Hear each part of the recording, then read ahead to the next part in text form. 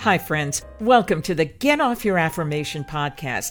I'm Leona Evans, and I'm here today with my son and co-host, Matthew J. Evans. Hi, thanks for listening.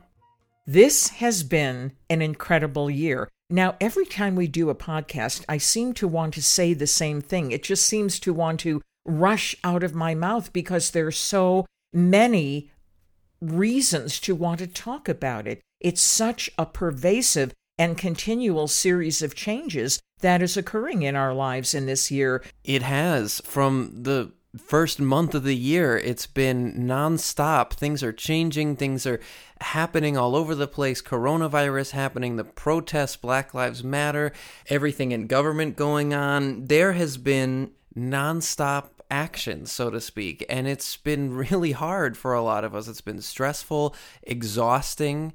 Just watching TV for 15 minutes and catching up with the daily news can be draining, so emotionally draining.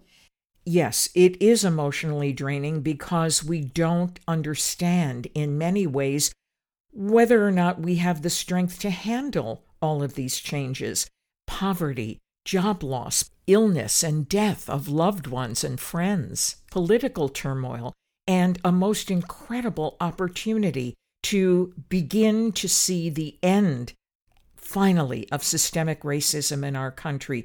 All of these things are huge changes, and it is most important that we learn how to make different choices as to how we're going to live, how we're going to thrive, how we're going to experience what's going on in the world, and how involved we want to be in making some of the changes that we want to see.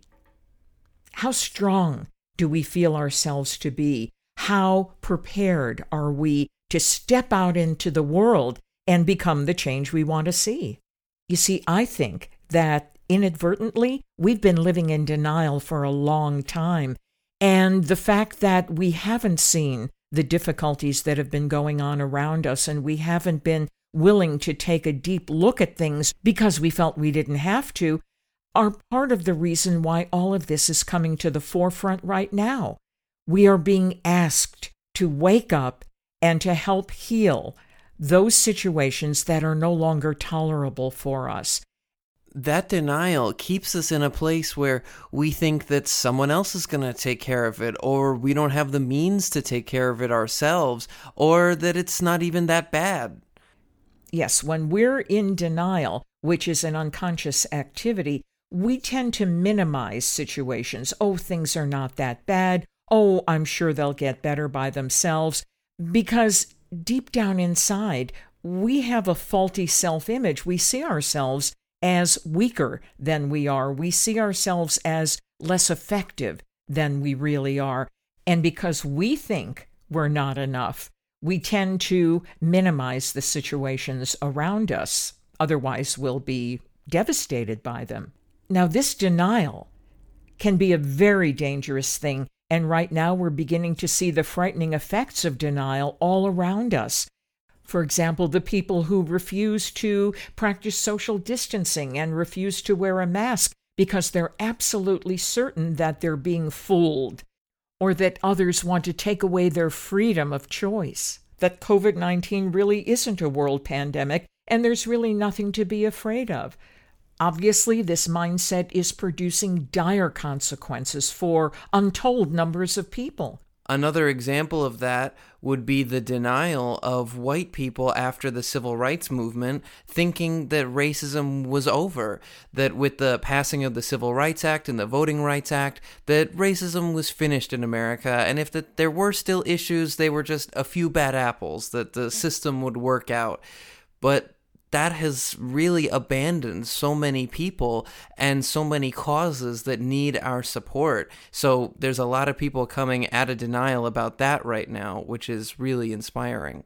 Yes, it is inspiring, but it's also painful because those of us who are willing to come out of denial and take responsibility, even though we didn't know consciously what we were doing, is a very important thing, and it needs to be done without shame or blame. That is, if we can take an objective look at the past and take ownership and responsibility for our part in it, even though we didn't mean any harm, this is a huge step in a direction of healing and in a direction of creating greater awareness. On the other hand, the fear of shame or blame tends to put us in a defensive mode, and we're not in a position to take responsibility because we don't want to be blamed, and we have to explain ourselves, and it can't be our fault. It has to be extenuating circumstances. All of that is counterproductive. Yes, when we're able to take an objective look at the past, recognize our place in it, take responsibility for it, and recognize that we are going to do things differently. We're going to choose to do things differently. This is a tremendous freedom and liberation in our consciousness. So that distorted mindset which causes us to live in denial is not only hurting us, but it's hurting the people around us, the whole world around us. Yes, and I'm not suggesting that because we live in denial, the world is the way it is today. There are many extenuating circumstances. But from my point of view and from my area of expertise, I see so many situations in which a healthier self-image and a more realistic understanding of who we are will give us the strength and give us the poise to see situations as they are and to be able to know that we have the power and strength to handle them. In other words, it's time that we understand ourselves from a more positive and powerful perspective and make choices based on a deeper reality of who we are on the inside in relation to what's going on outside of us. And so today, I respectfully challenge all of us to get off our affirmation and see ourselves as we really are. So we really need to take a reality check and realize that we're strong enough to not only face our current reality, but to become acquainted with ourselves in a whole new way. The first question we need to ask ourselves is, who am I? Who am I really?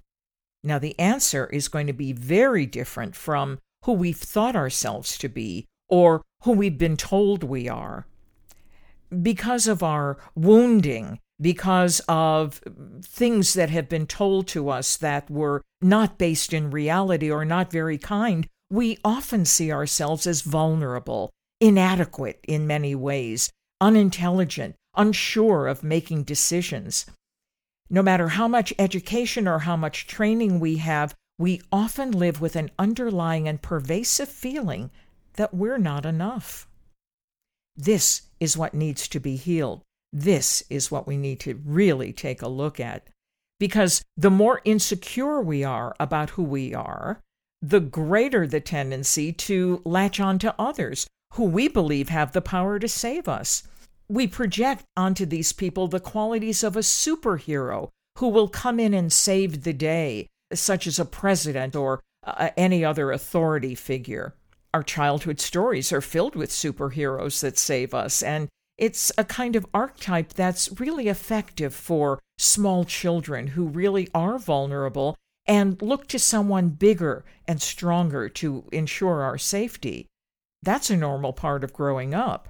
However, as adults, we still tend to carry that idea of a superhero and continue to feel that our problems are far greater than our ability to cope with them, and we give our power and our loyalty to our superheroes. They'll take care of us. They'll save us. They'll always be there for us. Yeah, I can really relate to that. You know, I grew up watching Superman and Batman and all the superheroes, big fan growing up, and I still am. I love the movies and the comics and all the characters, but it's important to kind of put them in their right context, you know, not to expect those kind of people in everyday life. That's a very good point, because our superheroes are vulnerable too. And we can only see that from a more adult, more mature perspective. While we admire them a great deal for their abilities in certain areas, they're always going to fall short in other areas because they're human. They're the way we are. They're just like us. But when they show vulnerabilities, this is when we panic and we begin to feel betrayed by our superhero, president, war hero, whoever it is, because we gave them the power to save us, and they couldn't, and they didn't. We counted on them, and they failed us. Now, unfortunately, rather than realizing that we shouldn't have idolized them in the first place, we turn on them. We demonize him. We bring that person down just as we brought them up. But do we realize that we shouldn't be idolizing people and then tearing them down? No, not always. Most of the time, we just look for another hero who is better or stronger, and the cycle continues. I'm thinking now of a beautiful memory of election night in 2008 when Barack Obama became president. What a joy-filled night. What a tremendous inspiration that was to see this young, beautiful, intelligent black man that was going to take us from where we were to where we needed to be. But I remember what he said to us. He said, "I invite you all to join me because this is something that can only be done if we do it together." And I remember thinking, how many of us really know what that means? How many of us are going to still rely on our hero to get things done for us, to take care of us, because we're not in a position to make a difference? And I saw people around me, my friends, I saw people in the news who, after a period of time, started complaining that President Obama was not doing enough or he was not doing it fast enough. And I remembered the inauguration night speech, and I thought, how sad must President Obama be that enough of us are not taking responsibility for the way things are and doing more to change it. We were waiting for our hero to fix things, and that's too much to ask of anybody. And it's not really fair to ourselves either, because we're much more than that. So we're projecting onto them everything that we don't think we're strong enough to handle ourselves. And then when they don't meet those expectations, we can just totally demonize those heroes. It's really quite unfortunate that we do that, because if we really felt strong enough, which I believe we're getting to the place where we know we need to feel now, then, of course, we realize that no matter who's elected president, they're not going to be able to do it by themselves. We're the ones that have the power to vote our local lawmakers into places of power so they can support our president. No one can do that job alone. And we need to feel that we're strong enough, wise enough, and loving enough to be able to make decisions that will support the people of our country in powerful and meaningful ways.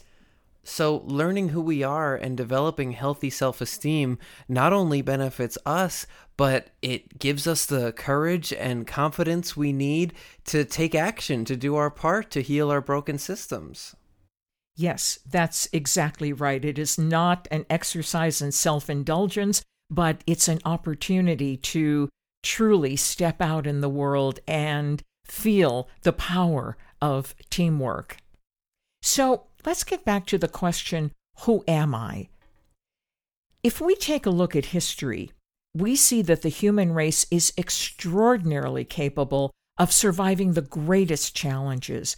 We have survived and thrived under the most dire of circumstances. We found ways to shelter ourselves. We found food sources where it seemed that nothing existed. We've invented cures for diseases. We found ways to travel to other planets and tested our strengths over and over again, finding ways to learn from our experiences and continue to develop better ways of living in the world. We've found ways to speak to the highest part of the human spirit through music, the arts, and the philosophers who have pointed out that we are so much more than we have thought ourselves to be. We've reached out to one another in love and unity of spirit. We've helped, supported one another. We've saved each other's lives.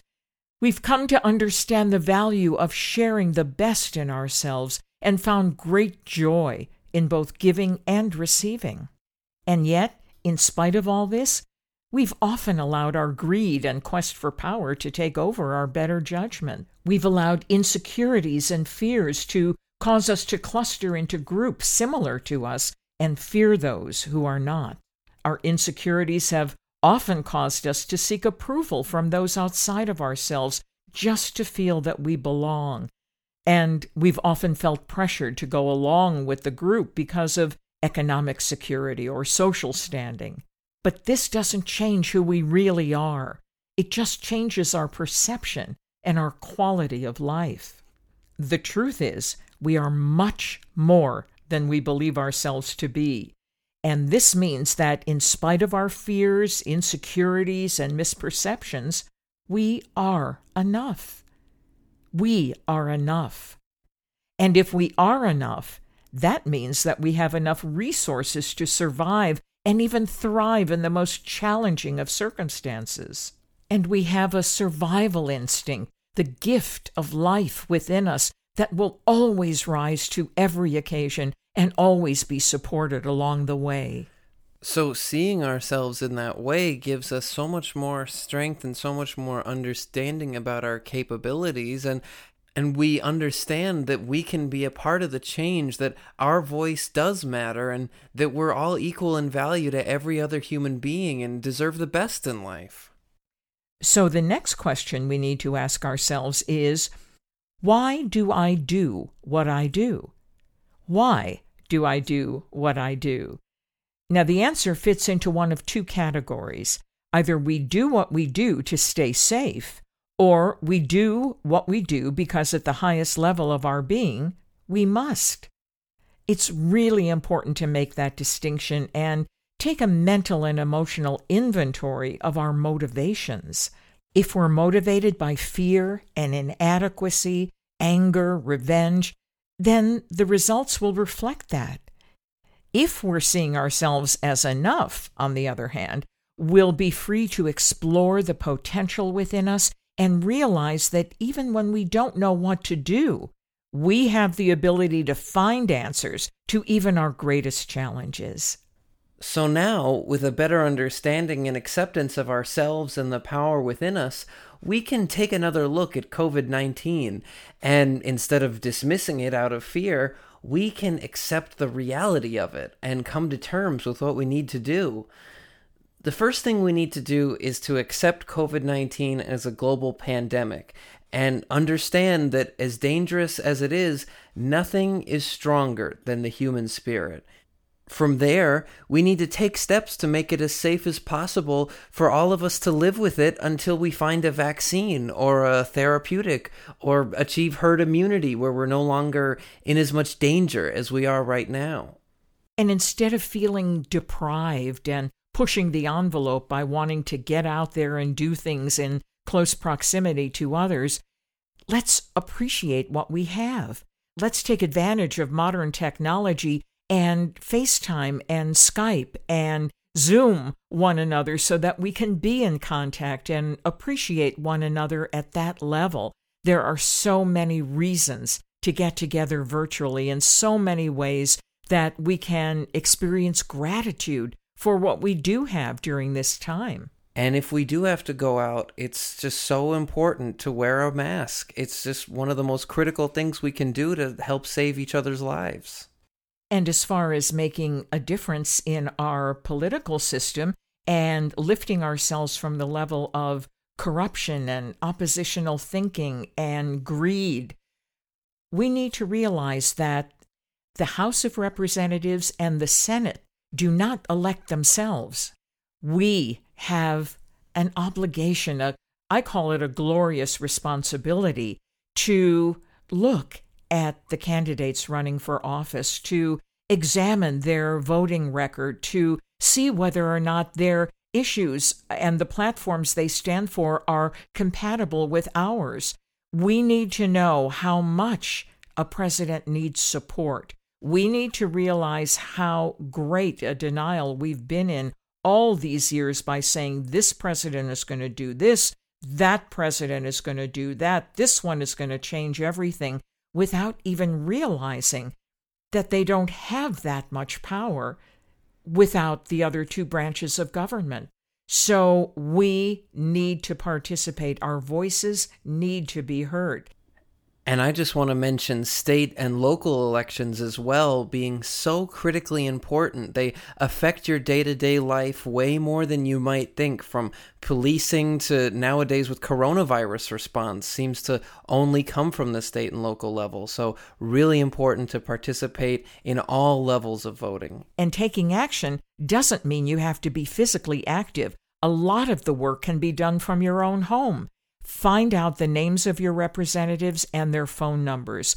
Call them and tell them how you want them to vote. They're representing you, and your voice matters. Your representatives will act on the majority of phone calls and letters they receive. They're waiting for you to tell them what you think and how they can represent you more effectively. Remember, if you know your voice counts, then you'll use it. And your voice does count. And there are so many more ways to get your voice heard. If doing something artistic is your thing, now is the perfect time to get active in whatever your artistic passion is. I've been doing a lot of musical projects at home. I did one recently for the Juneteenth holiday, doing a jazz civil rights song called Freedom Day that I'm a big fan of. That it was really cool to be able to take part in that experience and get the message about civil rights out through the arts from home. And that video that you were talking about, Matthew, is on YouTube. And so Matthew J. Evans is your name. And it is a wonderful YouTube video where you play several different instruments on a split screen.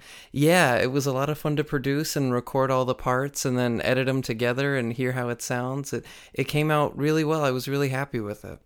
And that comes out of necessity. Developing that skill comes out of necessity, doesn't it? Yeah, if I had the opportunity of playing with my friends, I probably would have. But since I can't, playing by myself and developing these new skills has been a lot of fun and a really good challenge. And a way to keep myself out there involved in these activities. Also, I want to tell you about a family friend who was feeling really depressed with the coronavirus, with the quarantine, the shutdown. She was really feeling low. She's 88 years old, and one day a couple weeks ago, she decided she was going to do something about this. So every day of the week, she goes on Facebook Live, plays her guitar, sings songs. It's amazing. It's so uplifting and inspiring. She's there helping herself feel better by bringing music into the world, and by sharing it with her whole Facebook list, she's helping all of us be inspired and uplifted too. You see, we have to think well enough of ourselves to allow our voice to be heard and to believe that we can make a difference in someone's life. And so these outreaches are extremely important. There are times when we can feel so low that we don't think we matter, and we don't think we can make a difference, and we become depressed. And this kind of atmosphere in the world today lends itself to those kinds of feelings, because so much is going on that we can't seem to find a way out. So please remember, your voice does count. And we need to hear your voice, and we need to know that you believe that your voice counts, because when we all believe that, when we all feel that we make a difference, we come together on an equal footing, each of us in our own way contributing each skill that we have, whether it's cooking or singing or carpentry. Whatever it is that we do it like nobody else. And we are blessed with what I call divine individuality, each of us unique in our own way, having talents and skills specifically designed to be shared in a unique way. Even though we might be singing the same song that's been sung 5,000 times, the way we do it will be unique and special because we're doing it. To know that, to feel gratitude for that instead of going on an ego trip, is the kind of consciousness that we are talking about cultivating so that we are able to shift the consciousness so that going through this experience in 2020, we'll remember that we took the opportunity, and instead of going down with the ship, we showed the indomitable strength of the human spirit, the faith and the love to find a way out. Now, I just want to remind you that developing healthy self-esteem takes a lot of work, a lot of time, a lot of effort, and a lot of faith that the work that you're doing is going to bring you the peace you deserve. Coming from a place of low self-esteem, we have all kinds of feelings of unworthiness, all kinds of voices that are talking in our heads about how unworthy we are and how undeserving we are. All of that has to be discovered and gently released. This is, well, it's a project of a lifetime. I've been working on my self-esteem for decades, and I can tell you that while I certainly don't have healthy self-esteem mastered, I know this much. I know when I'm sabotaging myself, and I know how to get out of it. For me, it's about meditation. It's about taking action. It's about raising our level of consciousness to the highest. And most importantly, it's believing that if I were my own best friend, what would I say and what would I do to nurture myself? This is really what it's all about, because often we will reach out in love rather than reaching in. So let me just tell you that there is hope for our future. I believe we will get off our affirmation and take the kind of action that we need to take to make permanent and lasting changes in our movement from a culture of violence to a culture of peace. I do believe we can, and I believe we will be instrumental in healing our planet, one thought at a time, one gesture of love at a time, one person at a time. Remember, the choice is ours. Thanks so much for listening to the Get Off Your Affirmation podcast. Please get in touch with us about how you're taking action. Are you making phone calls? Are you doing music projects? Have you built something? What are you doing? Are you marching? We would love to hear from you, so please let us know. Like our Facebook page and leave a comment with what you're doing to take action. Have a wonderful week. You deserve it.